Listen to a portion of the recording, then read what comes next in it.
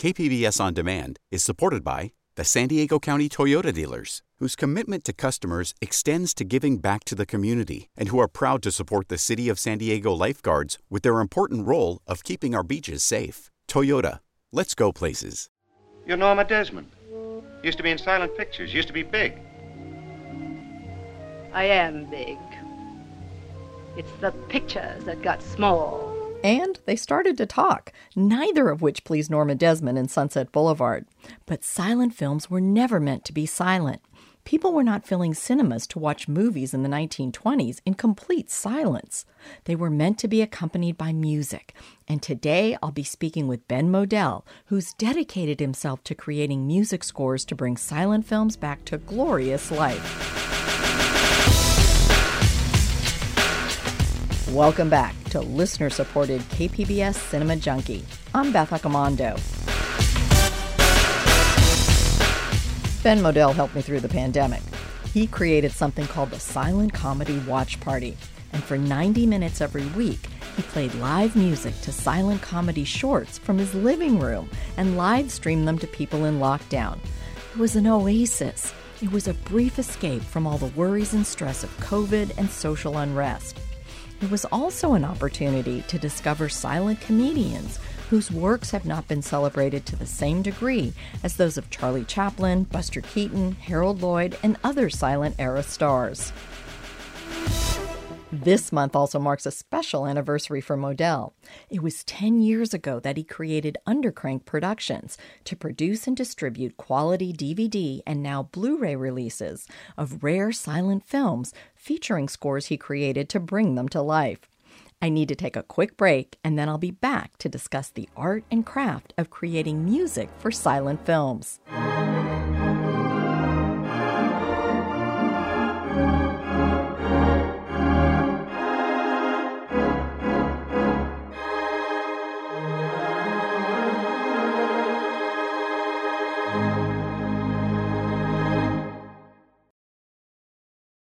KPBS On Demand is supported by the San Diego County Toyota dealers, whose commitment to customers extends to giving back to the community and who are proud to support the City of San Diego lifeguards with their important role of keeping our beaches safe. Toyota, let's go places. Welcome back to Cinema Junkie. Ben Modell creates and performs live music for silent movies on both piano and theater organ. He's managed to make a career out of doing this nationally and even around the globe. He's the resident film accompanist at the Museum of Modern Art in New York and at the Library of Congress's Packard Campus Theater. But right now, he's excited about celebrating the 10th anniversary of his boutique home video label, Undercrank Productions. I started my interview by asking him about what first got him interested in silent films and creating silent film scores. I started accompanying silent movies when I was in college. I had gotten to film school having grown up being absolutely enamored with silent film and silent film comedy, and I took piano lessons growing up. I wasn't a prodigy or conservatory material, but I could play the piano, and these films were being shown in film history classes at NYU in dead silence. This is back just before VHS and Laserdisc, so everything was still being shown in 16mm prints, and those don't have music on. They don't have any sound on them. And I think that the only thing worse than watching a silent film with a bad score is watching one with no score whatsoever. And I had not had any background in performing on piano. I had, been in school band and stuff, but this was different. But I think between my desire to help the movies not die and actually live again in front of fellow film students, and the fact that people were watching the movie and not really me, I think got me past any nervousness that I had. And there was a great deal of satisfaction that was helping these movies be entertaining. And you have a company, Undercrank Productions, and this is celebrating a 10-year anniversary. So explain what you do through that company. I produce and distribute rare and undeservedly overlooked silent films on home video, initially just on DVD, and as of last year, we moved into Blu-ray as well. And we had our very first home video release in June of 2013.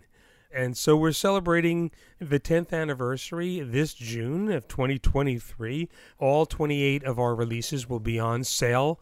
And so that way, people who have only heard of Buster Keaton or Harold Lloyd or Mary Pickford can fill out the landscape of what they know about silent movies with films starring Marcel Perez and Alice Howell and Marion Davies. And the folks who have already backed some of my projects or on Kickstarter or bought some of the DVDs already can fill out, the completists that can fill out their Undercrank shelf. And you compose or find the music to combine with these films. Oh, yes. I mean, it's all my music. Well, I've actually released a few discs of silent films scored by other people, Andrew Simpson and John Marsalis. In both cases, they had come to me with a project idea that they had wanted to do. Like everything else I released, these are all films that are worth seeing, that deserve to be seen. But a company like Flicker Alley and Kino Lorber or Criterion Collection isn't going to put their time and effort and money into releasing some of these kinds of things, but they deserve to be seen. So, but for the most part, it's my scores on piano and on theater organ. Part of what got me going to start this was to have an opportunity to score more silence for home video. Instead of waiting for somebody else to hire me, I hired myself and created the company, if you want to call it that, by figuring out a workflow that hadn't been done before, I think. And what's your process like of creating that music, and what are you kind of looking for in the film and then trying to do with your music? Well, it's different with in-person performance or live performance when I live stream a silent film show or recording. The processes are slightly different, but basically in either direction, I watch the film ahead of time, especially if it's a feature. Comedy shorts don't take the same degree of preparation, but a feature like Paths to Paradise with Raymond Griffith, which we have coming out on Blu-ray and DVD in June.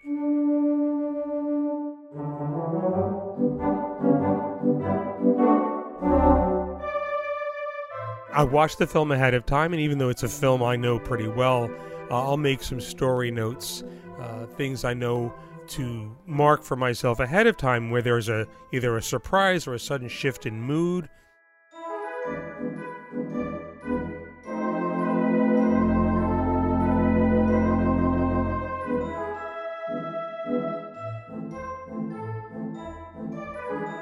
Or, you have two people at a dining table having a conversation, then somebody bursts in and they all have to run out and jump onto horses and run off or something like that. So that way I'm prepared so that I don't want to be late, because then it calls attention to the score. In the case of a rare occasion where a piece of music is deliberately referenced, either by a close-up of a phonograph record label or somebody putting a piece of sheet music on the piano and then playing it and then talking about it, which is the case in a film like The Marriage Circle, the Ernst Lubitsch film, which I have not released, but I have recently played for MoMA's new restoration of it. There's a very specific Ich liebe dich is placed on the piano and played and discussed among the characters. So you have to be ready for that sort of thing. So it's a mix of improvisation in performance or in recording. It's not winging it per se, but it's kind of like how a jazz musician, when they improvise, they're drawing on a musical vocabulary they've developed and are still also being present in the moment so that other new things can happen. That's the basics of it. The difference is that with home video, you can start and stop. When I started scoring things, 15, 20 years ago for Real Classic DVDs, a smaller label, or for Kino Lorber, I would do huge chunks at a time. And what I've gotten over to doing in the last few years is, because I can stop and start, it's more like composing, only instead of writing everything down first a few bars at a time, I may elect to record that way, or just know, I can stop if I feel like this isn't going well, or I know at the end of this scene I can resolve and then stop and pick it up from there. And then if I really want to, I can go back and edit and punch in and out a couple of bars and disagree with my own choices. So it's a form of composition, I think, but it's rooted in improvisation. Now, you said some of the music you have done is with organ. So how do you compose that? Do you actually use an organ in a theater, or do you have some sort of, computer version of that you can make use of? I work with virtual theater organ software. I live in Manhattan, and believe it or not, there really aren't any theater organs to go play. I mean, there's one at Radio City, but they're a little busy. And there's a couple of other instruments that are just in disrepair. And even if they, just renting a giant movie theater, and the logistics and technology of recording it properly are really complicated. So I've been working with this software, or one software or another, since 2006. But it allows me to have that movie palace sound without leaving my living room.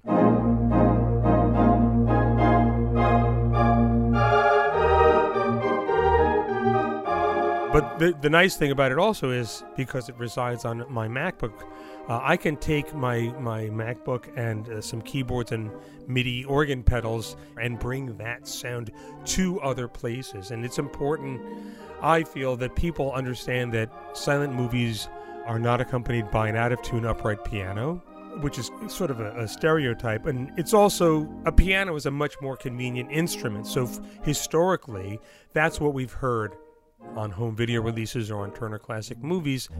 The theater organ has gotten a little overlooked. So for me, it's part of my initiative to remind people that this was really the other thing you heard in the silent film era, was the sound of the mighty Wurlitzer, or one of the many other brands. And using this virtual theater organ software, it's made by Hauptwerk, which is the software that holds the samples, and I use a set of samples made by Paramount Organ Works, but there are others.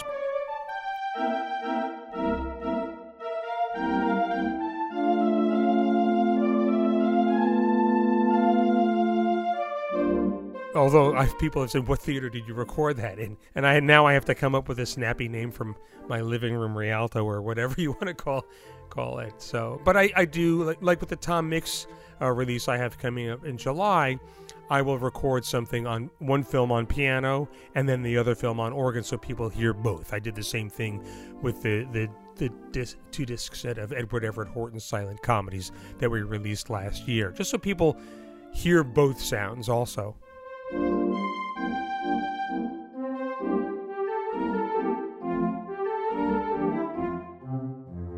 Now, you do a lot of work with comedy silence, and I'm just curious. I mean, they're so visually engaging and clever. What kind of how much fun is it to do silent comedy music, and what kind of things are you tapping into, and what kind of things are you looking to do? Are you matching what's going on the screen, playing a little counter to it? What kind of inspiration do you use? Well, it's more of a challenge, because the comedies are fun to watch and they're fun to present to an audience, especially a new audience that hasn't seen a Buster Keaton comedy or a Harold Lloyd comedy.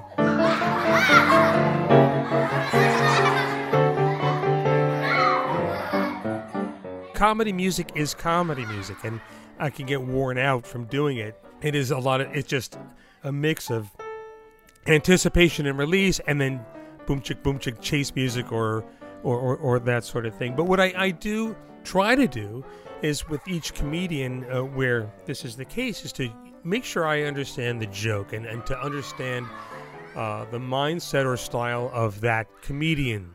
Harry Langdon has his own rhythm and style where I think I wind up watching his face. I think a lot of the slapstick is going on inside his head as he stands there and tries to figure out what's going on.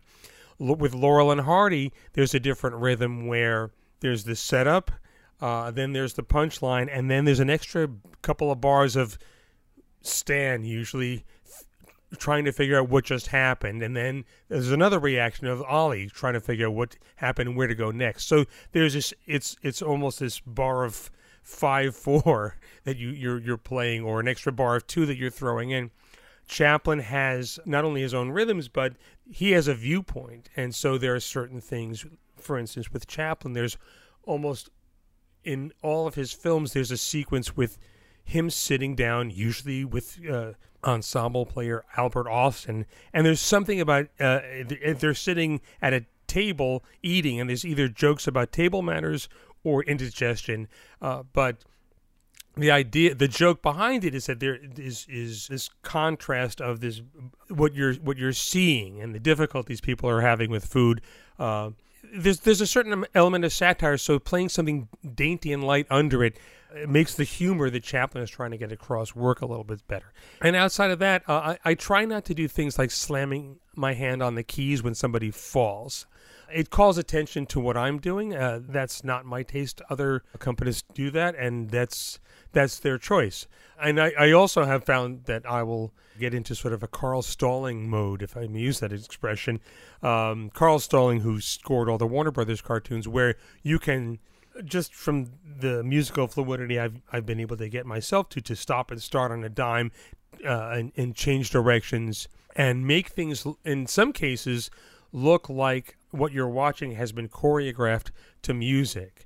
And I'm trying to now experiment with pulling away from that, because I've gotten good enough at it that I can make people's closing doors and picking up an object fit musically, not in a cartoony way, but to create music that looks like it was already created when what you're seeing is that. The idea is for the viewer to enjoy what's happening and to support what's happening on screen so that it resonates and entertains for a viewer of today the way it was intended and the way it went across in the 1920s or teens.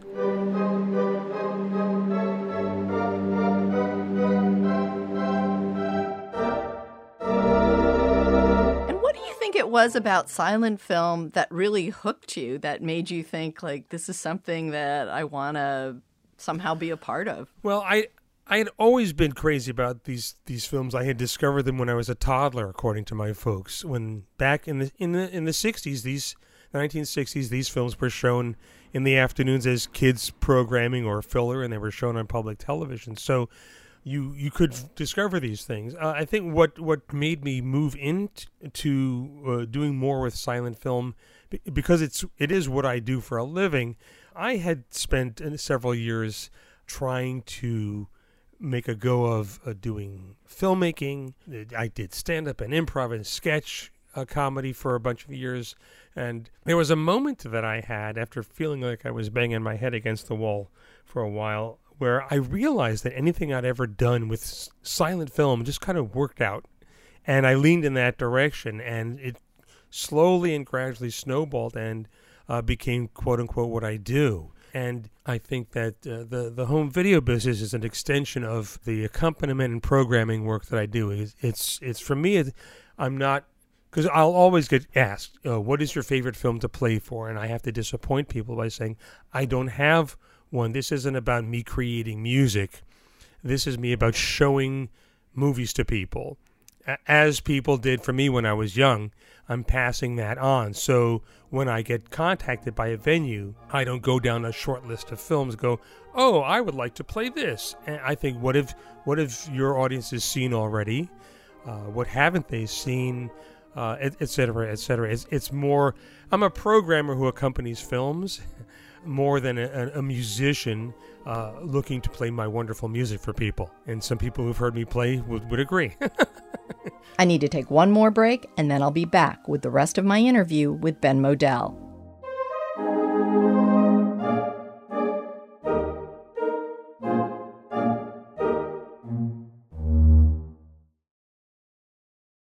KPBS On Demand is supported by Maracal Design and Remodeling, helping homeowners with their home remodeling needs. From ADUs to custom kitchen remodels and room additions, Maracal Design and Remodeling designs and builds your dream home. Learn more at trustyourhometous.com. Welcome back to Cinema Junkie. I'm not the only person Ben Modell helped through the pandemic. One of the people who would join me each week to laugh out loud at the antics of the silent comedy watch party was Nico Will. We both love movies and have been TCM Film Festival buddies. I asked her to talk about what Modell's work meant to her. So I started watching the silent watch party in sort of the darkest depths, for me anyway, in the pandemic. When we were locked down, we weren't allowed to see our family and friends, and it became sort of a little oasis where I could get together with other people to watch these amazing films, and also with a live accompaniment. It really felt like we were connected with the artists and with the other people watching, and we needed that. I needed that. The other thing it connected us with was the past. You know, when you watch these people on screen, and you're like, they've gone through a pandemic. You know, we had the 1918 Spanish flu. They had 2 world wars ahead of them they had to deal with that humanity got through to the other side. So I think for both of those reasons, it was really important, and it was such a nice thing to have and a nice thing to do, and I was so grateful. It was like a little hope every week.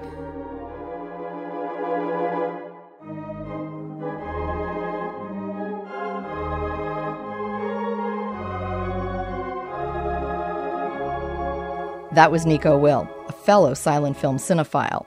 I reminded Modell how his work helped people through the pandemic. Yeah, that's the Silent Comedy Watch Party, which is now we're still going. It's a live streams, live accompanied, live introduced silent film program, which I pretty much invented and created the week we were all watching everything shut down. I did a pilot in the second week of March, or the middle of March of 2020, just to see if it would work on my YouTube channel, and the response was overwhelming, not because, this was such a wonderful show, but the entire planet was so incredibly stressed out, and the opportunity to laugh while locked in your home for an hour and a half was something that people really needed. I had the idea for a few years, but suddenly there was nowhere to go to see silent films, and this was the only way to get them out there. So we've done 92 episodes now, and we're up to 240 comedy shorts.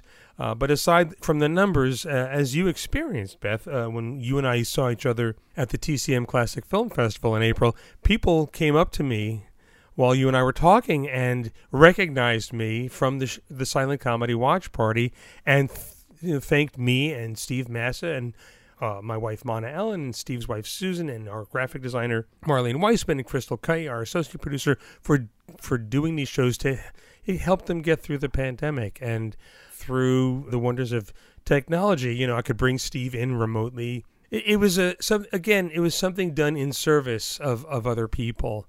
This wasn't something we put behind a paywall. And it comes back to the sharing of these films with other people as being the main thing, and not an opportunity to give a concert. And also we're watching a funny movie, but just to help people laugh and get through what we all have just been through. Well, I've seen a lot of silent films, but I have not seen as many of the shorts. And so for me, not only did it brighten my pandemic days, but as somebody who is like a cinephile, I really liked seeing some of these films that I had never experienced before. And one thing that really strikes me about those silent comedies is like how dangerous it was for some of those comedians. Those are really our first stuntmen, I feel like. Oh yeah, stuntmen, stuntwomen, everybody, because there was no sync sound, there was no recorded sound. You had to do things, and on top of that, there's something about what I call the silent film universe that lends itself to coming up with, especially for comedies, gags that are even not only bigger, but things that cannot happen in real life. But because you have this, there's something about this world that exists in silent film because of the lack of sound, because of the lack of color, and because of the speed up that everybody was utilizing. It's not a mistake. The cameras were running at one speed. The films were always being shown faster, and everybody knew it. So they either moved slower or created gags that you could make it look like it was something super dangerous, but it was also carefully choreographed and executed. But you had this latitude, this freedom to create what we now think of as cartoon gags, except Warner Brothers cartoons hadn't been invented yet, and Bob Clampett was probably in grade school, and that kind of insane stuff that you experience from Tex Avery cartoons you could do in a silent film. Not only do, but the audience will buy it. We will just buy anything as long as the people we're watching believe it's real. And this is what sound film took away. You now could hear everybody talking, but this level of humor and gags went out the window. No wonder Charlie Chaplin held on to it until 1936. Well, and the other thing about it, too, is there is so much, like, inventiveness in what they are doing. And I think because you didn't have dialogue, because you didn't have other things to distract you, they were really focused on the visual elements to make this work. But like some of it in how they executed it and in the end result is just so original and wildly fun. Yeah, and I think and I don't know how much people were discussing this while they were making the films, but because the lid was off as far as reality and what you could do, the whole rationale of, you couldn't do that or no one will buy that goes out the window. So if you're teetering on a ladder in an apartment, and of course you could go out the window and be hanging off of a flagpole, and then a piano falls out of the sky. And then you grab onto the piano and land on a dump truck full of sand that's going by, and that goes off, a cliff, and then you land in the water. You could make up anything and actually do it. I mean, as you saw, some of the films that we showed on the Silent Comedy Watch Party feature people you don't know, but they're so crazy, really. And you could just go from one thing to another because you had to get to the next gag. I mean, this is the thing about silent film and silent film comedy that I think that it would be fun to play with again. And now that things are opening up, I hope to give this a shot myself at some point. And when you were screening those films, and I don't know if you do this in person as well, but you really do a lot of research, too, into the films and into the people who worked on them. So we were not getting just a movie and music. We were getting a whole education. Oh, yeah. I think somebody posted a comment on one of the YouTube feeds for, I think once we hit 13 shows or something. Oh, this is like taking a college course, And Steve and I, our wives usually before COVID, they wouldn't come to all of the shows that we did. They had no choice now, but they have now seen, hundreds of comedy shorts, and have gotten, as everyone has, quite the education in the various people in them, the animals that Steve Mass has helped identify, and the different directors and background performers. Steve and I just find all of this stuff very interesting. He's very much interested in the careers and lives of the ensemble performers or the people around Harold Lloyd and Buster Keaton, and I'm also very interested in what it was like on set to make these films. So we try to share that as well as sharing something that we think is funny, whether you've heard of the comedian or not. Is some of that information on the DVDs and Blu-rays that you've created? Yes, in some cases, because the workflow that I discovered to make these lesser-known films available involves having the discs made as manufacture on demand. So instead of, the big hurdle for me was there's no way I can make 1,000 of these and then see what happens. And manufacture on demand means when an order is placed, the disc is made, the case is made up, it's put together, and it's shipped. So there's no inventory to deal with. But manufacture on demand means no booklets. And Crystal Kite, our associate producer and really my right hand on a lot of these projects, suggested for the Edward Everett Horton project to do a video essay. And I thought, that's perfect. And the video essay, 9, 10, 11 minutes, it's like those interstitial things you see on Turner Classic Movies. It's visual. We can include clips and stills and give you the same kind of background, maybe even more than you might get out of a booklet. So Crystal worked with Steve Massa to create a video essay for the Edward Everett Horton project, and people loved it. We've done another video essay for the Raymond Griffith Blu-ray and DVD that's coming out in June, and it's full of great information. Where possible, we're going to try to include this on our future releases. We weren't able to do so on the Tom Mix disc that'll be coming out in July, mainly because none of us had the availability or the time, but there's also plenty of information on Tom Mix that you could Google up. Raymond Griffith, not so much at all, and Edward Everett Horton, not at all. And so we're planning on doing this moving forward as a substitute for the booklet. And I think they're a lot of fun. Now, we've lost a lot of our film history. Some films just don't exist anymore. Where are you finding these films? How are you kind of digging them up? And you know, what's the challenge of doing all that?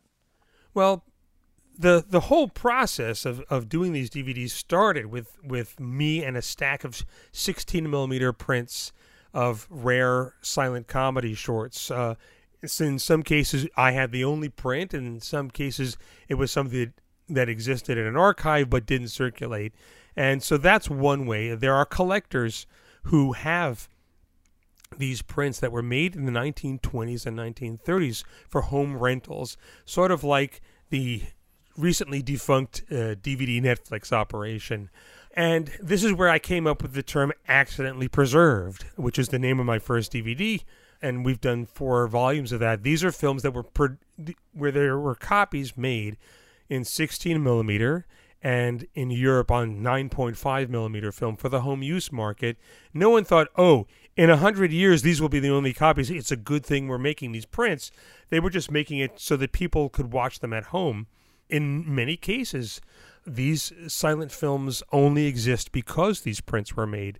The Universal Show-at-Home Library, which was launched in the mid-20s, there are many films like The Hunchback of Notre Dame with Lon Chaney, only exists because there are 16-millimeter show-at-home prints from the 1920s, and the new restoration that was done came from one of those prints. There's no 35-millimeter anywhere on the planet of that film.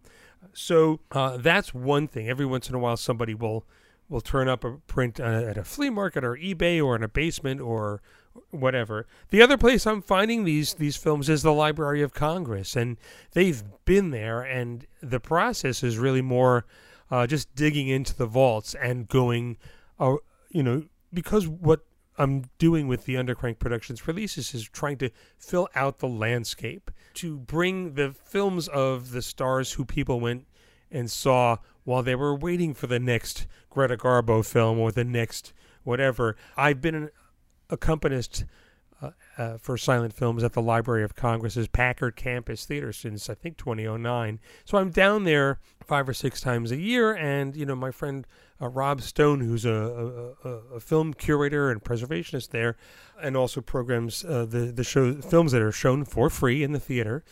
We'll talk about, well, what do you have, and what's in the collection, and I'll have ideas for features or shorts, or Rob will have an idea, or sometimes it'll come from, Steve Massa will have a suggestion, like the Mishaps of Musty Suffer, which was a sort of a comedy serial from 1916 and 1917. Steve got me interested in looking into those, which the Library of Congress has 24 of the 30 of those that were made, and I've released 2 discs of those.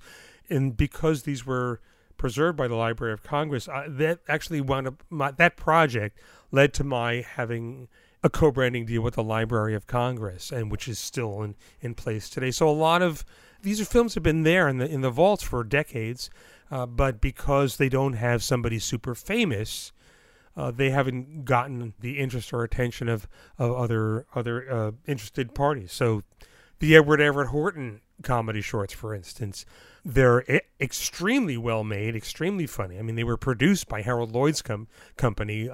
His name is not on them, but these were Harold Lloyd projects. They were preserved in the early 70s by a guy named Richard Simonton from nitrate camera negative. And just nobody had thought, oh, let's release these things. I know Harold Lloyd's granddaughter Suzanne told me she had tried to get companies that were releasing the Harold Lloyd features to include some of these as extras, and that just didn't materialize. But all 8 of the shorts are the preservation materials were at the Library of Congress, and it's been an extremely popular and fun discovery for a lot of people. And where can people follow you or get more information?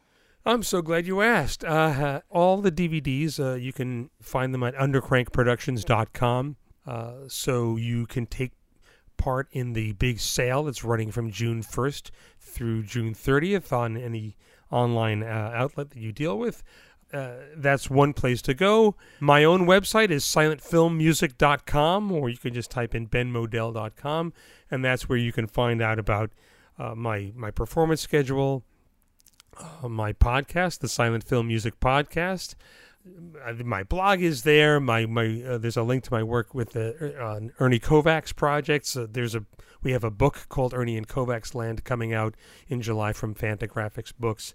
So silentfilmmusic.com for all of my stuff, and the undercrankproductions.com website for all of our home video releases, many of which have been shown on Turner Classic Movies, by the way. All right. Well, I want to thank you very much for talking about silent films and silent film music. Thanks so much for having me on, Beth. That was Ben Modell, founder of Undercrank Productions and the silent comedy Watch Party. Through the end of June, Undercrank Productions will be holding a sale on all its DVDs and Blu-rays.